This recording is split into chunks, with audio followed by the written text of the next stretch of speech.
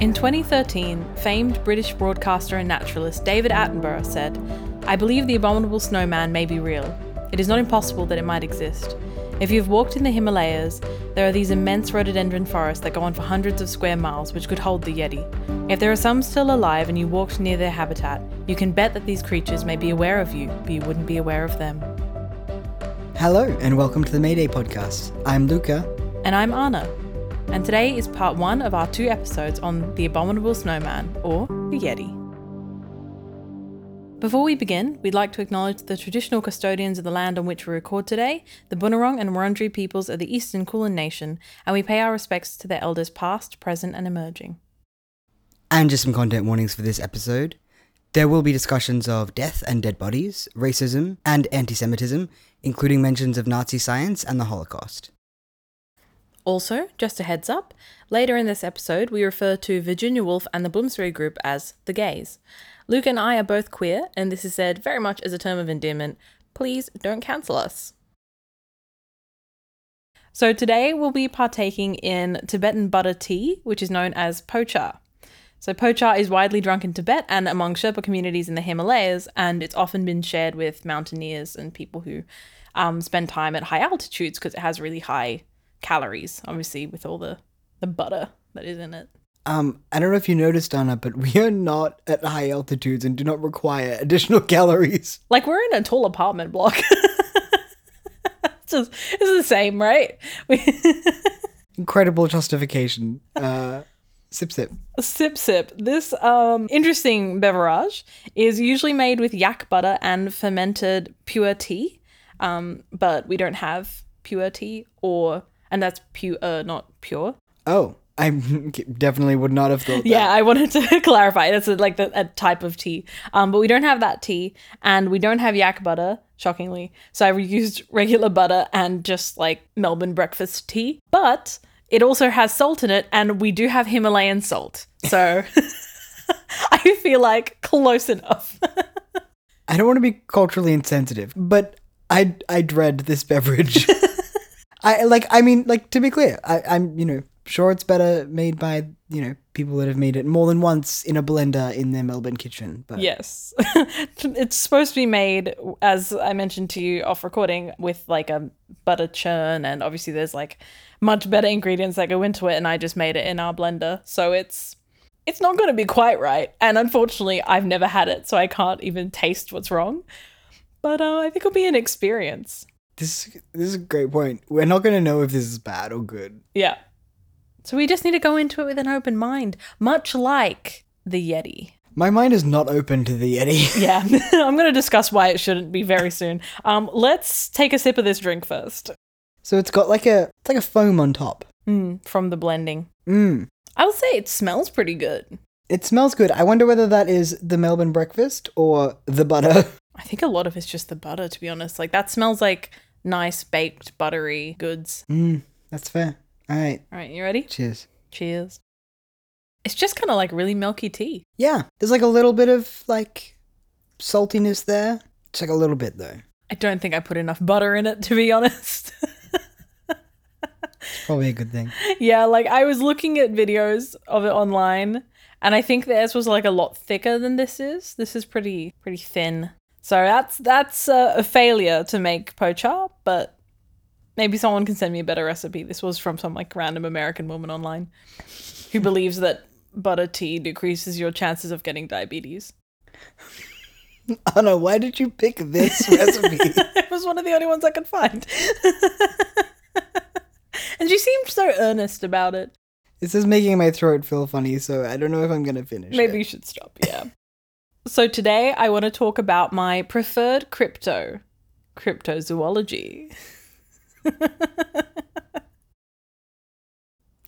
I must be feeling very negative today because I hate that as well.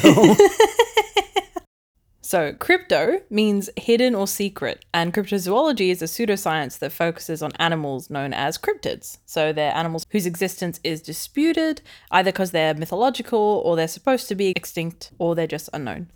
Is there any animal that has gone from being a crypto animal to being like actually an animal? Like one that's been just found? I think like the one that people often reference as proof that some actual cryptids might be real is coelacanths. You know, that fish that was discovered that we previously only knew from fossils, and they found one of the fish alive, and it was a really big deal. That wasn't a cryptid before, but cryptozoologists often reference that as being like, well, we suddenly found this fish that should have been extinct millions of years ago. What if these other animals could be real? And it should be noted that a lot of cryptids, the ones that are supposedly extinct animals that are still alive, are like really big. Like they're not a fish. They're like the Loch Ness Monster. Yeah. It's like, it's something that you can't miss. Yeah. Or it's something like Bigfoot / the Yeti, which a lot of people posit might be Gigantopithecus or some kind of big ape. But there's also ones like Mothman and stuff, which are just either based on local folklore, or they're just entirely like weird sightings that people saw in recent years on the side of the road, like all kinds of stuff. Yeah.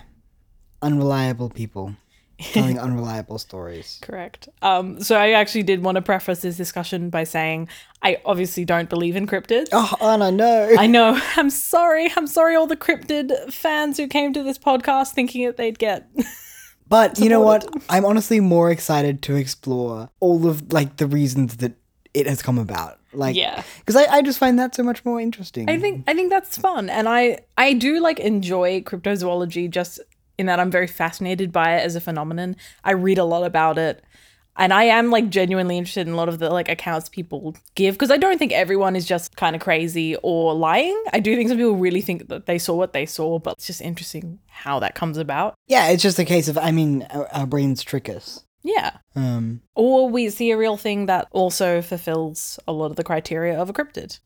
So this episode is about the Yeti, but it's not obviously about trying to prove it's real. It's about the fact that we know it's fake, but then we're exploring how the Yeti story came about. This is actually a secret episode within an episode, a crypto episode, if you will, about the history of Himalayan mountaineering, which I just really enjoy. And now you have to listen to me talk about it. You're enjoying yourself far too much. I am. When I was typing out crypto episode, I was like, I am a comic genius. You're like, this is going to drive Luca insane. Yes. That's why I do everything that I do. Yeah, checks out. Yeah.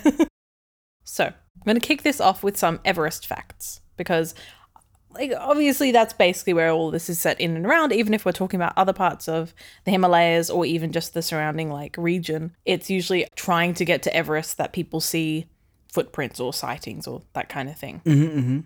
The Himalayas were surveyed by the British in the 19th century, and the height of Everest was calculated in 1852 by an Indian mathematician named Radhanath Sikdar. So Sikdar said it was about 29,000 feet, so 8,839 meters, but it was only announced in 1856 when Andrew Waugh, the British Surveyor General of India, confirmed it. And he added an extra 2 feet because he decided that Sikdar's number of 29,000 was too clean.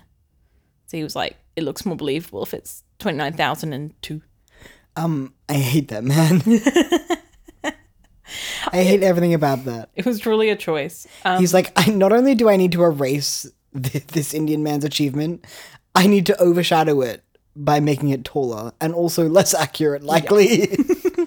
And like, when we say accurate, like it was really close to like exactly accurate. So the number was revised in the 50s and a few times since, but the current elevation as of 2020 is listed as 8,848.86 meters.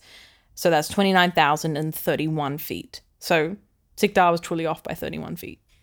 Damn. And he just did that with maths. Yeah. I am baffled by that achievement, to be honest. It's incredible. So Everest was referred to as Peak XV, so Peak 15, by the British until Waugh announced its official height, and he said it was likely the highest mountain in the world. And at that time, he named it Mount Everest, after his predecessor, Sir George Everest, which is how his name was actually pronounced. Oh, so it's not like, because it's tall, it's literally just... interesting, sorry. Named after dude named Everest. This actually went against naming conventions at the time, so you'd think the British would name all of the mountains after British people, but they actually didn't. They made a point of naming them after local names or variants on local names, so often the spelling was off. But of course. Yeah, but the attempt was there. So like Kanchenjunga is the second highest mountain in the Himalayas, and that's obviously named after a local name. Is that the one we call K2? No. K2 is actually slightly outside of the Himalayas. Oh, that's just the one that's hard to climb. Yeah. It's also very high, but it's outside of the Himalayan range, but I think it's in Pakistan. Cool. Sorry. I was just No, it's okay. wait, are we continuing to be racist by not saying the actual name? K2 is the second highest in the world. Kanchenjunga is the second highest in the range. Thank you. That's why I was confused. Yes. But yeah, different mountains.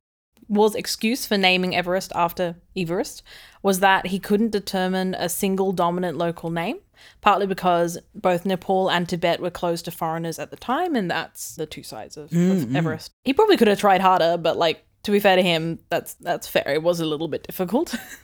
Funnily, Everest actually opposed the use of his name because he argued that it could not be properly written in Hindi, but it stuck anyway. Okay, that is fascinating. Mm-hmm. While he was in charge, it just wasn't something that would have like really happened. Like, yes, he wasn't looking to get things named after him. Yeah. But now the most famous mountain in the world is just called his name, but pronounced wrong. But pronounced wrong and unable to be written in Hindi. Yeah.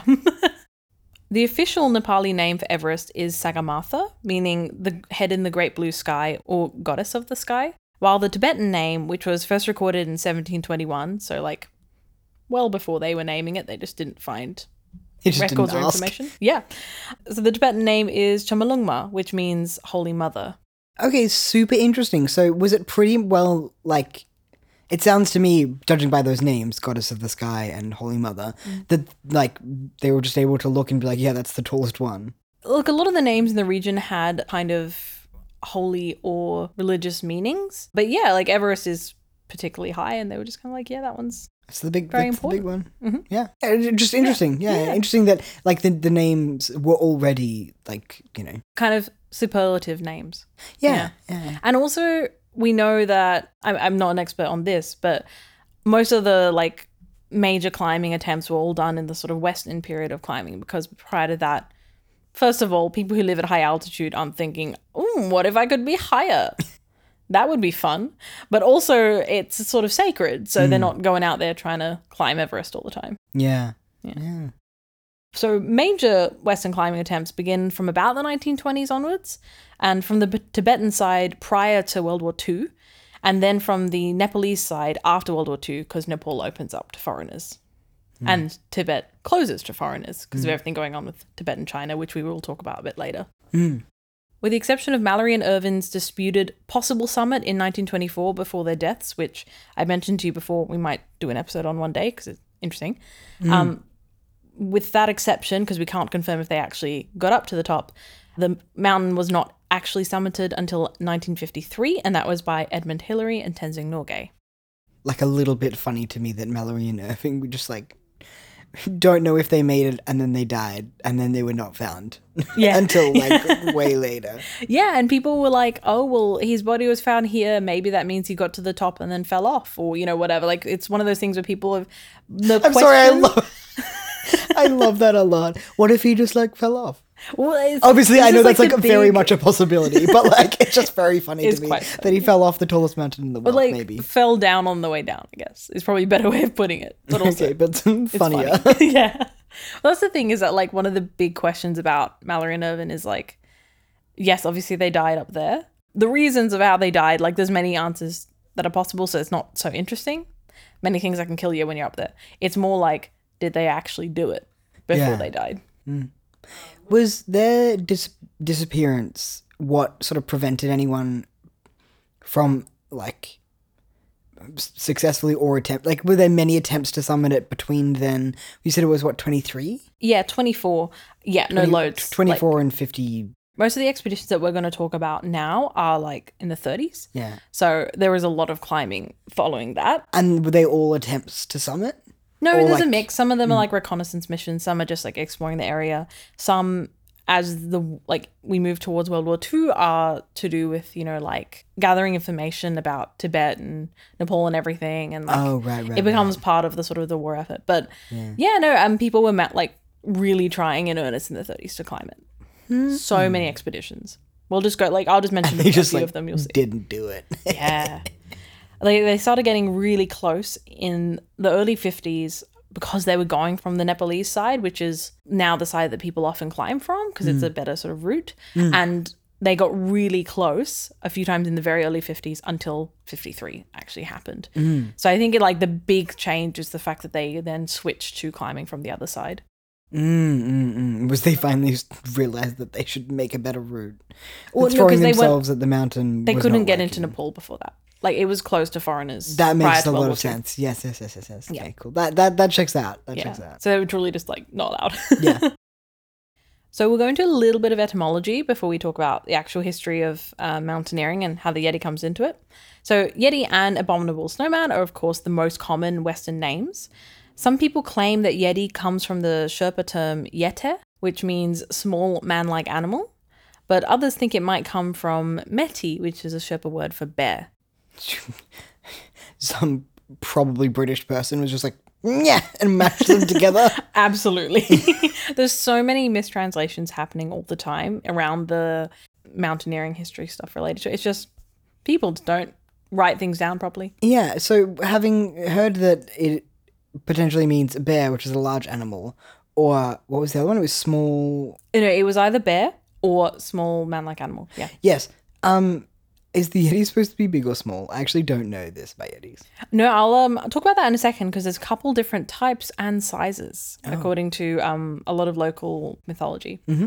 So just to clarify for any listeners who don't know, the term Sherpa people often believe just means guide in the Himalayas, but Sherpa people are actually a specific ethnic group and they mostly live in East Nepal and Tibet. In a lot of the histories that I'm reading and stuff, people will use the term Sherpa just to refer to any guide that they have as said. So unfortunately, sometimes I don't know if the person I'm talking about is a Sherpa specifically or just another person who lives in Tibet/Nepal. It could literally just be like a random Tibetan dude. And Yeah. they're just like, our Sherpa. Yeah. You never know. You never know. Exactly. They could very well just be like an Indian man and they're just like, Fully. this Sherpa that I have. Exactly. Yeah. People, especially people in the 20s and 30s, they're not being careful about this stuff. Mm. The term abominable snowman first appears in 1921, and that's the result of a British Mount Everest reconnaissance expedition led by a guy named Lieutenant Colonel Charles Howard Bury. So one of the key members on this reconnaissance expedition is actually George Mallory, who obviously 3 years later would famously disappear on Everest. Yeah. No. Oh, do we like Mallory? I like Mallory. Oh, no. Do we like Irvin? Irving? Hey, he was fine. Irvin. Irvin? Yeah, with an E at the end. Okay, cool. But no, Mallory's pretty cool. Oh, well, that's a bummer. Sorry. We'll do it again. We'll do an episode Rip of them one Mallory. day. Yeah. Well, I think he was pretty funky actually. Friend of Virginia Woolf and that whole gang. Oh, that's right. You do like Mallory because Yeah. he was friends with the gays. Yeah, and almost definitely bisexual. King getting stuck on that mountain and still up there. Wait, was he the one that was not found? He's the one that was found. They never found Irvin. Oh, right. So I guess he's not up there anymore because they probably took his body down. They did not. He's still up there. They left it up there? No one brings bodies back down from Everest. They're all there. I think I wrote down the exact number somewhere, but 300 people have died on Everest in the last 100 years. They're just there. Now you get to know about one of the most horrifying things about Everest. People just walk over dead bodies sometimes. I can't believe they found him and then just they were like, hey, this man who's been missing for 80 years or something. Cool. As far as I remember, they haven't brought him down because you don't really bring back bodies from Everest. It's just really hard to. I guess, is there not easy. nothing that they want to learn from it? No, it's more that physically it's really hard to do that because yeah. they're up there in the dead zone Yeah. looking at this body whilst they are struggling. Yeah. Physically, they can't carry What are you a going body to do? down. And what are you going to do? Drag it halfway down, leave it there while you go the rest of the way and send someone else to get it? Yeah. So, could you just go and get Mallory's body? We just left it on the North Cliff. Yeah, thanks. Some of them would have been brought down depending on where they died. So surely you lower down But the there's a mountain, they're lot just up there. oh my god. I think I knew this. I certainly knew that there were bodies up there, but I did not realize that they just didn't bring them down, and also there's that many. Yeah, I have the numbers specifically about Sherpas and other people who worked as guides and mountaineers, but it's 118 Sherpas or local guides died on Everest between 21 and 2018. So that's 118 that are just Sherpas. With all that said, we'll get back to the 1921 reconnaissance expedition. So Howard Bury wrote that they came across footprints at 20,000 feet, which looked rather like those of a barefooted man. He then went on to write that his porters believed the tracks to be those of, in quotes, the wild man of the snows. So Howard Bury didn't believe these stories, but his writing was then sensationalized by the press, and a journalist for The Statesman named Henry Newman interviewed the same porters after the expedition. And in his article, he wrote, I fell into conversation with some of the porters, and to my surprise and delight, another Tibetan who was present gave me a full description of the wild men, how their feet were turned backwards to enable them to climb easily, and how their hair was so long and matted that when going downhill, it fell over their eyes. When I asked him what name was applied to these men, he said Meto Kangmi. Kangmi means snowmen, and the word Meto I translated as abominable. This is a complete and total mistranslation, but the name stuck. What does it actually translate to? No idea. He just made up some words and spelling is weird. It's all kinds of messiness. You just couldn't possibly. Yeah, that's fair enough. Yikes. Yeah. But also yikes that their feet are backward. Yeah. I hate that. Yeah, some of the descriptions are something else. So I've largely used a book called YETI, An Abominable History by Graham Hoyland for this research. It's a book I read years ago because he's also written a book about Mallory and Irvin, and I really like his work. He actually is one of the BBC documentarians that helped them find Mallory, and it's based on his own climbing experience and family history. So one of his, I think, great uncles was on the expedition as well, and Hoyland's a really cool man. I like his books, very interesting. Hoyland did a lot of research amongst Sherpa people and other people in the region, just asking them questions about, the sort of folklore and the beliefs around Yeti or other creatures that could be Yeti. So he's described 3 different types based on these discussions. So there's the Chute or the Thelma, which is a bipedal creature the size of a child with long arms and reddish fur. There's the Dzute, a huge yak-eating creature, which usually walks on all fours, but can stand at 2.5 meters high on its hind legs, and it shares its name with the Nepalese term for the Himalayan brown bear. So it's a bear. It's kind of complicated. As in, they do distinguish it from to bears. themselves. Okay, okay. Yeah, it's not just someone heard the name and they're like, oh, that's a Yeti. Yeah, they'll be like, oh, it was this actually thing. There's the distinction. Yeah. Yeah. That makes more sense. I was fully expecting them to be like, yes, this is a bear. And then some white person was like, it's the Yeti. No, in this case, it's here's this creature that is powerful and not a bear, but also sometimes that is the word we use for bear. Yeah. Yeah. Which, the other kind of mistake definitely made a lot, but in this case, it's not. Then there's Meter, which is the size of an adult human being and is covered in orangey red fur. So this variant frequently appears in paintings on monastery walls in the region, and it's been said to attack people. Tibetans call the Yeti the Dramo, and Buddhist monasteries in the area often contain wall paintings or relics of the creatures, whereas in Bhutan it's called the Migoi, and the Sakteng Wildlife Sanctuary in Bhutan actually claims to be partly dedicated to it. So you walk into the wildlife sanctuary and it says, here's Bigfoot specifically, not Yeti. But because they were American tourists. Okay, wild. So is this I'm trying to think of an equivalence. The Egyptians having, pictures of crocodile-headed people, they're gods, on the walls. Is it that? Obviously not saying that the Yetis were gods, but in the same way that it was is it believed that it's these were fully made up things, or were they always painted as sort of real? Does that make, am I kind of making sense? Very much they are considered real by people in the region, all kinds of different people with different names for them. But a big thing we'll come across as we sort of explore the Yeti is the Yeti and the Abominable Snowman is sort of this own Western idea, this thing that people believe is a real thing to hunt for and is a creature that just lives in the area. Whereas there are animals like bears in the region, and there is a belief system or multiple belief systems in which a Yeti-like figure exists and is very much a real part of people's lives. And it's very difficult to sort of distinguish those things from each other. Yeah. And a lot of the time people have done it in ways that are quite disrespectful. And there's a quote that I'm going to read at the end of the second episode, which is a very good way of kind of like talking about, is it real or is it not real? Because we're not just talking about, is it real in physical terms? Are we talking about, is it real to people who live in the region, which it is real in its own way, you know? Yeah. I mean, I think the very fact that all of the things you just described then involved like brown and red fur, and the Western idea of the abominable snowman is a big white furred like man. Like, I think that very fact, that very distinction is like sort of, you know, is that distinction. Yeah. So the white fur thing is odd because in a lot of these stories that people were being directly told by local guides and Sherpas, they were being told that the Yeti had, or creatures that could be the Yeti, whether the Dramo or Migoi or whatever, was usually orangey. But somehow the image of the Western Yeti just developed into this white furred snow creature, like very like Tintin in Tibet kind of Yeti. Yeah. I mean, definitely even just the idea of like, you know, bringing in the idea of like the evolution of something to disguise itself in the snow and being like, well, what color fur would it have? Well, it'd be white because snow is white. And they're like, oh, polar bears exist. Forgetting that the Himalayan brown bears are brown. Yeah. It's simply, anyway.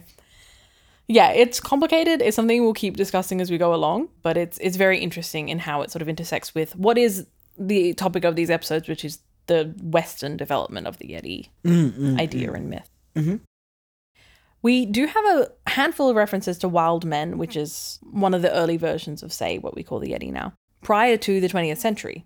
So in his travels in Persia and down to India in the 4th century BCE, Alexander the Great heard stories about wild men of the snows, which were supposed to be man-like creatures described a bit like satyrs.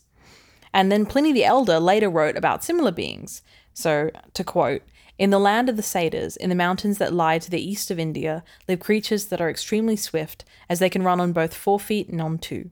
They have bodies like men, and because of their speed can only be caught when they are ill or old."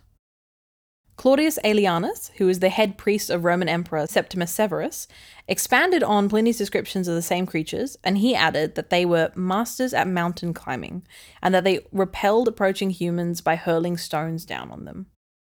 Icons. Good for them. The first British resident of the court of Nepal, a man named Brian Houghton Hodgson, wrote in 1832 that he had been told... Brian. Just Brian. So Brian wrote in 1832 that he'd been told stories of a wild man, a tailless, hairy creature which frightened local hunters. I can't help but think that that specific account, and possibly others, they were literally just describing a bear, but they were like, oh, this white guy's not going to know what a bear is. We're going to describe it another way. Honestly, sometimes... And he was like, oh my god, it's a human-like creature that's chasing them down. They were like, no, it's a bear, man.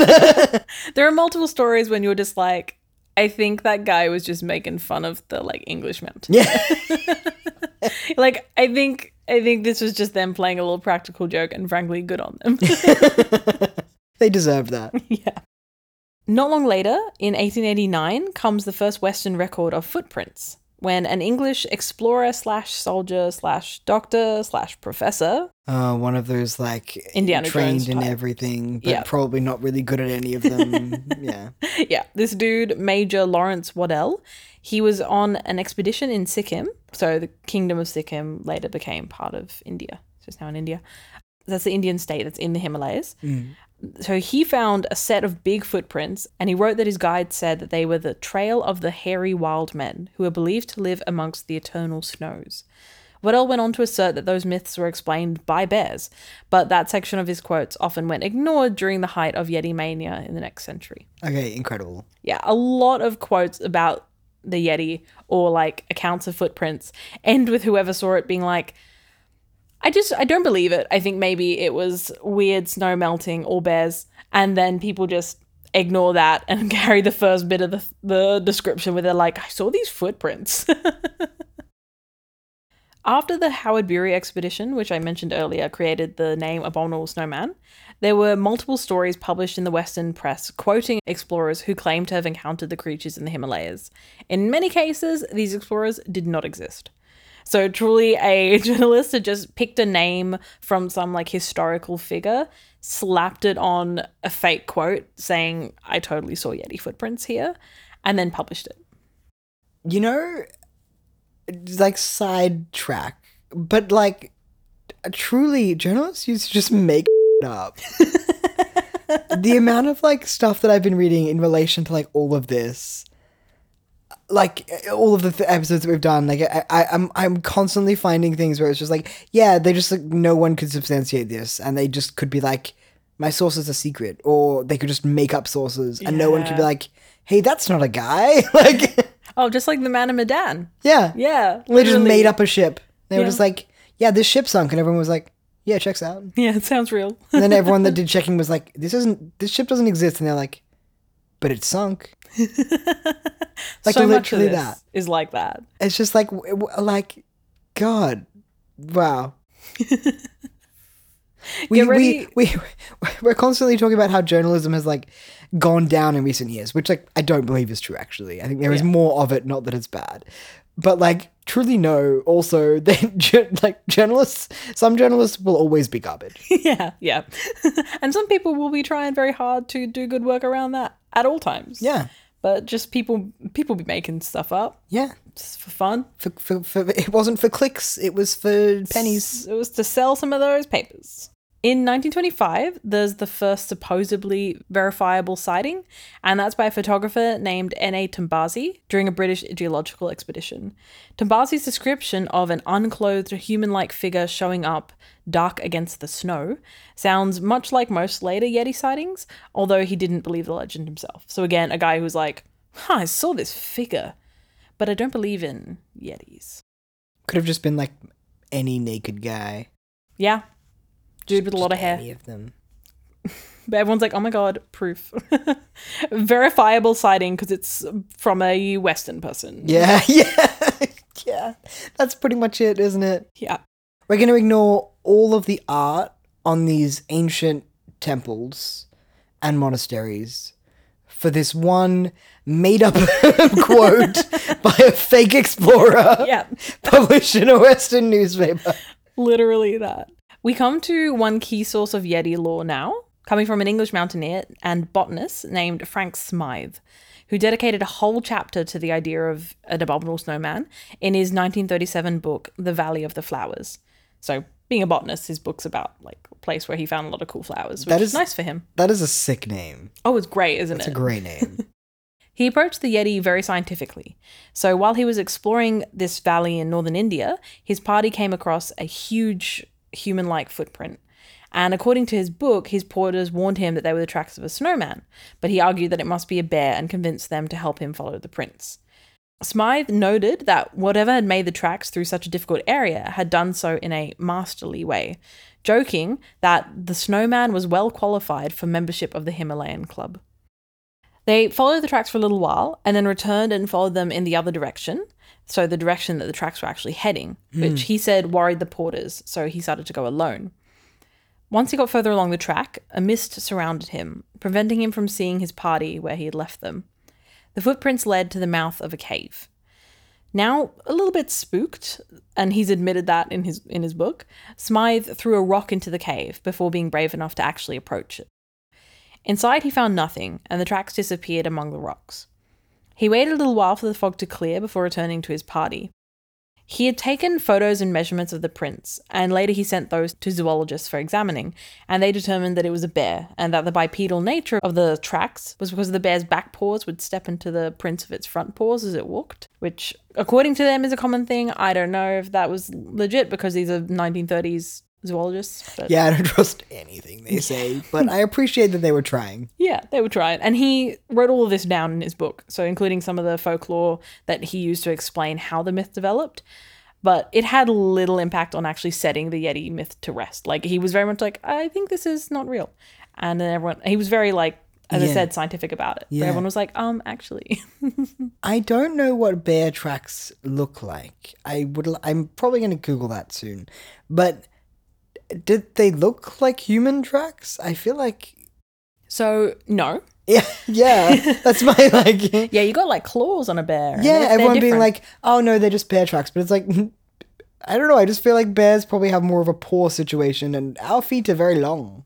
Bear tracks are longer than like say dogs or something. They are kind of long looking, but a little bit say spikier with their toes. But a lot of the time we're dealing with tracks that have been made hours and hours before in snow. Yeah. So things melt, and what's going to happen is they'll melt around it to widen tracks and to round them off because of just how it melts, how snow melts. So they'll actually look more rounded and human-like. Yeah, yeah. And big, just bigger. Yeah. Okay, that's super interesting. Yeah. So everyone basically saw these 5-hour-old bear tracks and they were like, it's human. Even older than that, like days possibly, depending on how cold it is. Yeah. And they're just like, oh my God, giant ape-like creature. Or creature walking backwards, which sometimes is maybe just they're going a different direction. Yeah. Things like a hard thing to kind of determine. The backwards feed thing. It freaks you out, doesn't it? It freaks me out a lot. And I also don't know how it would help you climb. You're going up, your feet grip backwards. Because like when you're going down a hill, you walk with your feet. Yeah. No, sorry, when you're going up a hill, sometimes you walk up like backwards if it's really steep because it's your feet grip forward better. I hate that visual. Now we come to a fellow named Ernst Schaefer. So Schaefer was a German explorer and zoologist who specialized in ornithology, particularly the study of birds in Tibet. Born in 1910, by the age of 28, he had already been on 2 American-run expeditions in Tibet and China, which had made him famous and provided the basis for his PhD. Oh, interesting. Dr. Ernst Schaefer. Yes, Mr. Ornithology boy. Mm-hmm. So instead of using his American connections to move and work there, Mr. Ornithology boy joins the Nazi party to advance his career. Okay, garbage, Dr. Schaefer. Yeah. So he does that several years prior to his 1938 expedition. So that's when he's 28 in 1938. So this is the expedition we're talking about. But he was already a Nazi, like, I think in 1933 or earlier. Okay, so he very much joined the Nazis when it wasn't compulsory. Yeah. There's a choice he made. So prior to the 1938 expedition to Tibet, Schaefer had, air quotes, accidentally shot and killed his wife during a duck hunting accident. Oh my God, he murdered his wife? Yes. This guy is shady as all hell. And people are just like, oh yeah, hunting is difficult. But he killed his wife? Yeah. Oh, he 100% meant to do that. Yeah. There was no mistake made. No, this guy Don't trust this dude. This guy just killed his wife. It's about to get so much worse. So this 1938 expedition is led by Schaefer and was backed by Heinrich Himmler and the SS. Oh my God. Particularly the Ahnenerbe think tank, which was dedicated to the idea that Germans were descended from the so-called Aryan master race. Oh, wait, did they sponsor him to go and, like, find one of their, like, fake, occulty... Literally, yes. Aryan ruin or whatever that they had this idea of? Yeah. Yes, this is exactly what was going on here. Oh my God. So among his companions was Bruno Berger, an anthropologist who would go on to commit many atrocities in the pursuit of Nazi racial science during the Holocaust, while the expedition photographer would go on to film horrific experiments on prisoners at Dachau. So he's truly, he's not just regular old, I'm taking money from the Nazis to get my science done. He is surrounded by some of the most despicable people who were involved in the Holocaust and was being personally funded by the worst brains people behind the Holocaust. Yeah. Mm-hmm. I hate all of this as much as you would expect. Yeah. So Ahnenerbe translates to ancestral heritage, and thus the expedition's key goal was the search for proof that the Aryan race originated in Tibet or had historically conquered Asia. Himmler was so entrenched in Nordic mythology that he even told scientists to search for Thor's hammer, which he considered an ancient weapon. It's, you know what? It's like truly people will believe anything. People just believe that. Mm-hmm. Did they I mean, to be clear, I know that there's just a lot going on there. Did they believe, I mean, obviously they sort of had this idea that the Aryans came from either the Himalayan region or had conquered it at some point, right? I mean, obviously they have no concept of evolution or anything. Because what did they think of the people who were living in the region? Were they just oh, they moved in after? So, Or, this is one of several potential origin points that they're researching at the time. Yeah. So Himmler's sending off I can't remember the exact number, but it was maybe 7 or so different expeditions around the world to pursue different points where they thought maybe the Aryan race began. Yeah. I mean, they believed that there was a secret city in Antarctica. All kinds of were on crack. wild stuff. So the Yeti actually comes into this because it became tied up in this Nazi belief that some lost Aryan tribe was living in Tibet. One of the things that I'm struggling with this particular section is that I can't just laugh at them and I can't just call them stupid and say they have no brain cells, because they did have brain cells and they put those brain cells towards murdering people. Yeah. You it's so hard to just be oh God, weren't they just so dumb? Because it's well, yes, but they weren't dumb as well, because the same people that were doing this were also literally murdering millions and millions and millions of innocent people at the same time. Yeah. And it's just how do you that's just so hard to reconcile. Because Yeah, I just want to call them stupid and move on, but you can't. I'm sorry. No. I think it's important though as well. Because it's so easy to just well, aren't they so stupid? Isn't it so stupid? You know, it's easy to call something dumb. It's much harder to acknowledge that, people put their brain power towards evil things and also believe just the stupidest you've ever heard. Just simultaneously. Yeah, just simultaneously they can come up with ways of murdering people that you don't even want to think about, and also believe that Yetis exist and that they're Aryan. Yeah. It should be said, of this expedition, there were some more, air quotes, practical goals. So there was this aim to collect, and they did successfully collect, large numbers of seeds and grains, which the Nazis then hoped to develop into better food for their occupied areas in Eastern Europe. And they were also trying to make trouble for the British in India through guerrilla attacks or just sort of scoping out the area. Schaefer himself did not believe in the Yeti, and he faked footprints in the snow outside of the tents of his local porters after they told him about the creature. Okay, well, literally just to scare them? Yeah, which just comes off as cruel. Oh yeah, this guy was evil. Yeah, it's awful. Not only did he murder his wife, but he was a Nazi. Yeah, and his porters, people who were hired by him to take him through dangerous areas, they told him about these things that they feared and believed in, and he was like, haha, I'm going to freak them out by putting some footprints in front of their tents when they wake up. God, what a trash human being. Just awful person. He wrote about an instance where he insisted that his porters take him to a Yeti den, and when they arrived at a cave, he shot at the creature that they had led him to, and it turned out to be a bear. Yeah, of course it did. Upon return to Germany, the expedition was lauded, and Himmler actually met their plane on the tarmac to award Schaefer personally. Obviously, they didn't find any Yeti proof, and instead they did all this terrible stuff, and a lot of really bad people were given money. And they also didn't find any proof of any Aryans in the area, because not only are Aryans not real, but they wouldn't have been in the area. Yeah. Schaefer would later say that his work for the Nazis was his biggest mistake and that he only did it for his career. But let's remember that he colluded with them for years, and he was a member of the think tank by choice.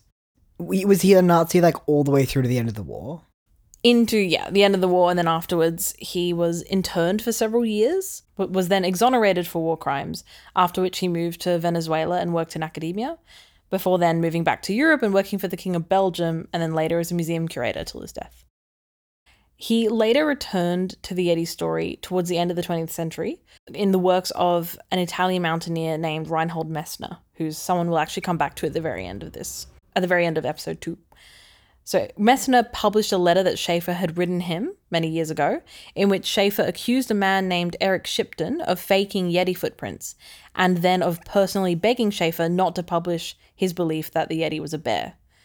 This was on the basis that Shipton relied on the Yeti phenomenon in the press to get funding for his next Everest expedition.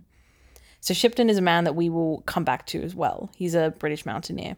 Regardless of his accuracy, it's incredibly hypocritical as an accusation coming from a man who literally worked for like an insane Nazi racial science organization just to pursue his own research. Like for him to say, this person told me not to talk about Yetis being bears because he wants money for his expedition. It's like, I'm sorry, why are you on your expedition? Yeah, you literally took money from Nazis. You literally are a Nazi. Yeah.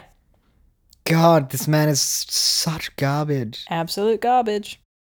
So I'll give one last Yeti sighting / expedition before we finish this episode. But a lot of the people I've mentioned previously, as I said, Messner and Shipton and everyone will come back in episode 2. So I'll jog people's memories at the start of the next one. But for now, we'll end this with a sighting from World War II. The quote goes, "For 2 hours we watched them. They were enormous and they walked on their hind legs. Their faces I could not see in detail, but the heads were squarish and the ears might lie close to the skull because there was no projection from the silhouette against the snow. The shoulders sloped sharply downwards to a powerful chest and long arms, the wrists of which extended to the knees. The nearest I could get to deciding their colour is a rusty camel. They were covered with long, loose, straight hair. They were doing nothing but moving around slowly together, and occasionally just standing and looking about them, like people admiring the view." So these quotes come from the book The Long Walk by Sławomir Rawicz, a Polish army lieutenant who spent time as a prisoner of war in Siberia in World War II. In Rawitz's book, which was ghostwritten, he claims to have escaped a Siberian gulag in 1941 and walked through Central Asia, Tibet, and the Himalayas until reaching British India. I don't believe that for a second. So I was wondering if maybe this jogged your memory, because this is like a very famous story. It was a best-selling book back in 1956. It became a major film called The Way Back by Peter Weir, who's a director I really like. The film was in 2010.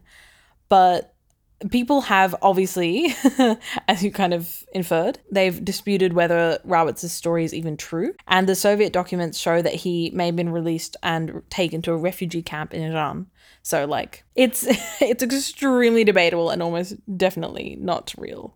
Based purely on, like, anecdotal evidence for myself, but, like, you don't just wander through the Himalayas. like, to be fair, the book is, like, it's an extremely harrowing journey and it goes for, like, a year. And yeah. I don't doubt it, but, like, at the same time, it was definitely all fake. It's the hard bit is the crossing through Central Asia, I think. Like, that's the really, like, tough bit, because you're going from Siberia down to South Asia. It's just like you're in famously inhospitable, dangerous territory in wartime. Like, and what? No, you did not. So some people have claimed that the story was actually about them. Like, various individuals have come forward, but none of those have been confirmed. Okay, icons for being like, okay, everyone's saying this story is not real about this guy. So what if? I know. It's like, I was in the war and I'm old and would like some kudos. Actually, it was me. Yeah. Among those who've vocally disputed the book since it came out in the 50s were Peter Fleming, the brother of Bond author Ian Fleming. Okay. Yeah. And English mountaineer Eric Shipton, who I mentioned briefly earlier and who we'll come to in the next episode. Okay, you know what? Shipton, I don't know what you did because I don't know anything about you yet, but you're correct on this. Here is a teaser. Shipton brought the most famous and most iconic evidence of the Yeti to the world. Oh, like the photo. The photo. Of, like, the dude. No, that's, you're thinking of the Bigfoot one. I'm thinking of Bigfoot. The footprint with the ice axe next to it. Yes. That's Shipton. Yeah, he is an interesting person. We will come up to him in 2 weeks' time. I kind of want to know more about man who faked his journey across. Well, didn't even fake. Just like wrote a fake journey across. He didn't even write. It was ghostwritten. It was ghostwritten. Like, he was like an old man in Britain by this point, and he just told this story to someone and they wrote a book. Like, the annoying thing, the movie's like a banger. It's a good movie. It's by my favorite director. Like, it makes me mad. Does the movie, like, imply that, or, like, at least, I don't know, does it give any nod to it not being real, or are they, like, based on the true events? They say inspired by real events. So it's already very different to the actual book. Yeah. So it's like, yeah, it's But they're like definitely kind of being like, oh, we're leaning towards believing this. Otherwise, we wouldn't make a movie about it. Yeah. But also just like... It's cool if it's a banger of a story, but like it's definitely fake. It's a cool story, yeah. And like, you know, I don't think it's like physically impossible. It's just rough. It's really tough. I mean, I kind of like, obviously impossible is a strong word, but like highly improbable in the very Improbable, least. yes. But like people can make like extreme journeys and stuff. Yes, yeah. Just like... Oh, There's Swabamia. just like a lot of like wild, improbable journeys that you hear about. You're like, wow, that must have been really tough. And then this one is it's probably one of the first ones that I've ever been like, no, like absolutely you did not do that. Like, nope. You did not walk through famously some of the most inhospitable territory on the planet. Seemingly, what is it, alone? Like in a group, actually. Oh, in a group. Yeah. Even less believable. Yeah. I don't think all of them made it. Yeah. But like the story goes like 4 or 5 of them, I think. I can't remember. You know what? Why it's not believable? They would have been killed by Yetis. They would have been eaten. I mean, he literally thinks he saw Yetis. That's my favorite thing of this book. He's like, how will this sell? I'm going to put a Yeti sighting in it. Like the ghostwriter just did that. Yeah. And he was right. Yeah, it made it more fun. I enjoyed that. It's the only reason I would read this book is just to read that scene over and over again. And I don't think they put it in the movie from memory. Oh, disgusting. I know. It's actually really sad. Unacceptable. So, more on the Yeti to come in 2 weeks' time. Thanks for listening to the Mayday podcast. If you'd like to see some fun fake Yeti footprints, follow us on Instagram @the Mayday Pod. Thanks, as always, to our composer and producer Marlon, who you can find at his website marlongrundon.com. What a legend. Absolute king. Killing it. Ranking, Marlon Grundon, Yeti. Yeah, you know what? I think that's a fair ranking. Marlon is pretty freaking incredible. I do love the Yeti. He's very close to my heart. But Marlon is just a little bit higher. Yeah. I mean, for me, it's a lot bit higher, but maybe you can convince me otherwise next episode. The Yeti... Close that gap. Whether he's real or not, or what we consider real within our knowledge systems, he's just cool. Big, furry dude. I love him. I don't feel the same. I'm sorry. Not because he couldn't be very cool, but because, like, all of the descriptions you give me so far have just been so thoroughly horrifying. You're just like, oh, he has backwards feet. I hate him. Yes. Literally that. The backwards feet thing's really getting to me, actually. Anyway, tune in next episode to hear about more backwards feet. We have been the Mayday Podcast. Thank you and good night.